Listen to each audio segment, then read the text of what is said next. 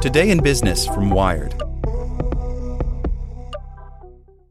This podcast is sponsored by Ramp. Are you the decision maker in your company? Consider this. For the first time in decades, there's a better option for a corporate card and spend management platform. Meet Ramp, the only corporate card and spend management system designed to help you spend less money so you can make more. Most corporate credit cards offer points as incentives, but those points amount to less than their worth in real cash value. Ramp's business cards offer you cash back, real money in your pocket. Plus, you control who spends what with each vendor. And Ramp software collects and verifies receipts automatically, which means you'll stop wasteful spending and close your books in hours instead of days. Businesses that use Ramp add up to 5% to their bottom line the first year.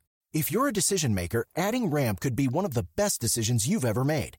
And now get $250 when you join Ramp for free. Just go to ramp.com/easy. Ramp.com/easy. RAMP.com/easy. Cards issued by Sutton Bank and Celtic Bank, members of FDIC. Terms and conditions apply.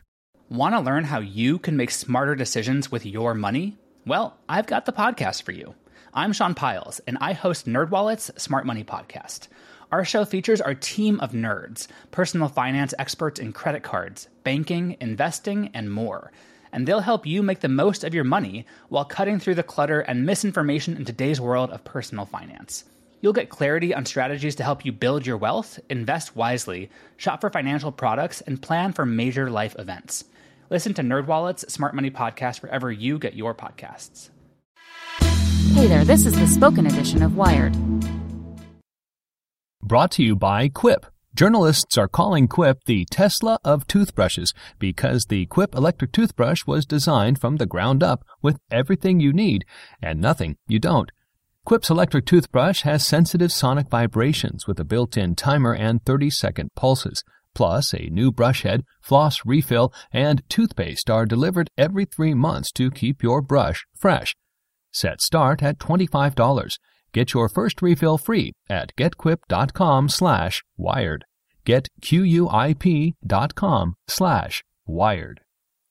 Georgia's governor lets businesses reopen. Some say no thanks. By Paris Martineau. Customers returned to some Georgia businesses Friday as the state's death toll from the novel coronavirus neared 900.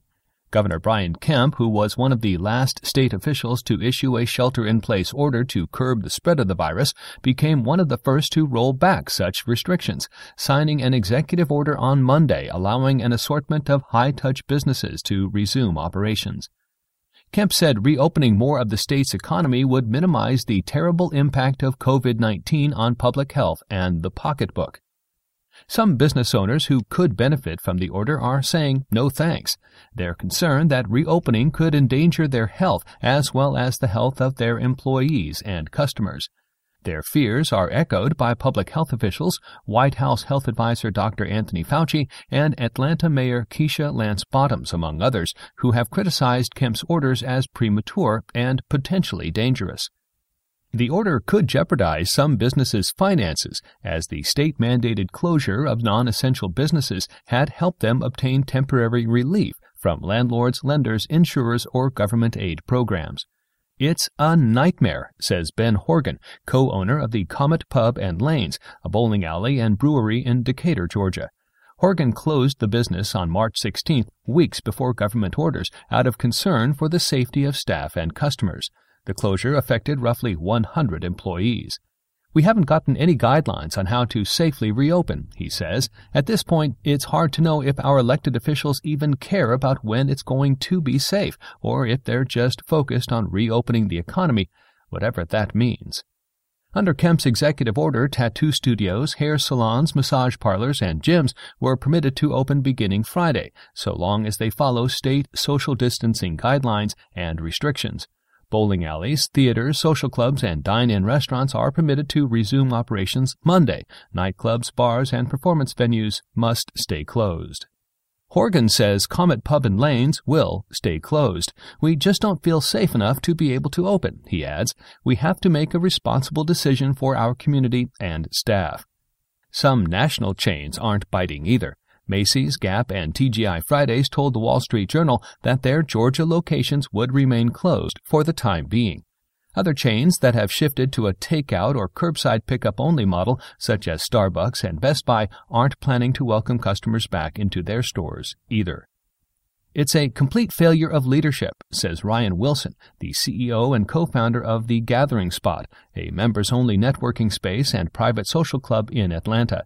The Gathering Spot closed its physical space in March and has since been operating virtually. Wilson says he's been virtually meeting with and advising many of the club's members. The discussions are frustrating, according to Wilson, as many small business owners in Georgia face a tough choice: risk their own health and that of staff in hopes of bringing in some sorely needed cash, or plunge deeper into financial ruin. It's hard for me to tell a business owner that they should not open their doors when the thing they're going to say back to you is, if I don't figure out a way to start some sort of forward progress here, I run the risk of not having the business be there at all, he says. About half of the Gathering Spot members that were eligible to reopen Friday did so, while half will stay closed for safety reasons, he noted. As more businesses reopen, Wilson says it will get more difficult for those that stay closed due to health concerns. He reports he's spoken to restaurant owners who had previously been able to use the state-mandated closure to renegotiate terms with landlords and lenders, and now expect to face resistance. He says the governor's order also may affect businesses planning to file claims under business continuity insurance policies. Some business owners worry about their reputation if a customer gets sick. If you get known as that restaurant where somebody caught the virus, you're dead, gone. No one will ever go there again, says Sam Stuhlman, owner of Zuzu, a small Sicilian restaurant in Roswell, Georgia. Out of concern for the health of his staff and customers, Stuhlman halted most of the restaurant's operation in mid-March, switching to takeout only a few days before local officials ordered all restaurants in the area to do the same. I'm in my 60s. My chef is a few years behind me, but he has diabetes. One of my other staffers is immunocompromised, and then our typical customer is 50 plus. It was just the right thing to do, he says. Stuhlman laid off 2 of Zuzu's 10 employees and furloughed another for health reasons.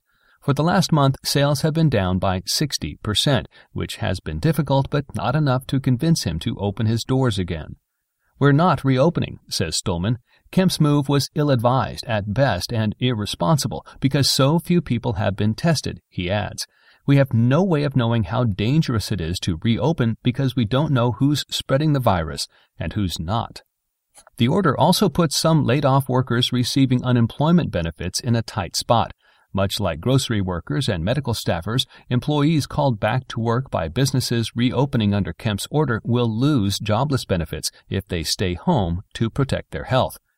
The same goes for independent contractors and people who are self-employed, like many of the barbers, tattoo artists, and personal trainers impacted by Kemp's order. Being afraid of exposure to the virus in the workplace is not a valid reason for granting unemployment benefits, says Kersha Cartwright, Director of Communications at the Georgia Department of Labor.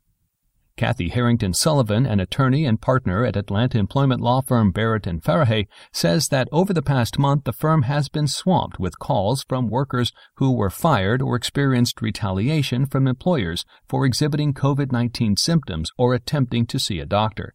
As of late, they've seen more calls from employees worried about putting their health at risk. A lot of employees are concerned about getting the virus if they're made to report to work and have questions about whether they can still get unemployment if it's unsafe to go back, says Harrington Sullivan.